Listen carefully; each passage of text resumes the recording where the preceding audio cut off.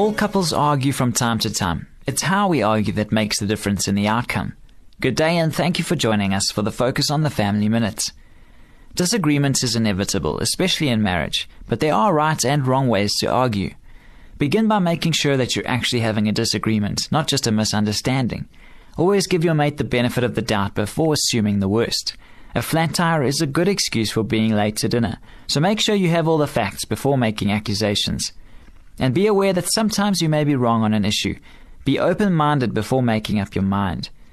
Try to remain calm and refrain from pointing fingers. Few arguments are ever solved through anger or blame. The only fruitful discussion is a give-and-take one. And finally, don't dredge up the past offenses. Stay focused on the issue at hand until you come to a fair and reasonable solution.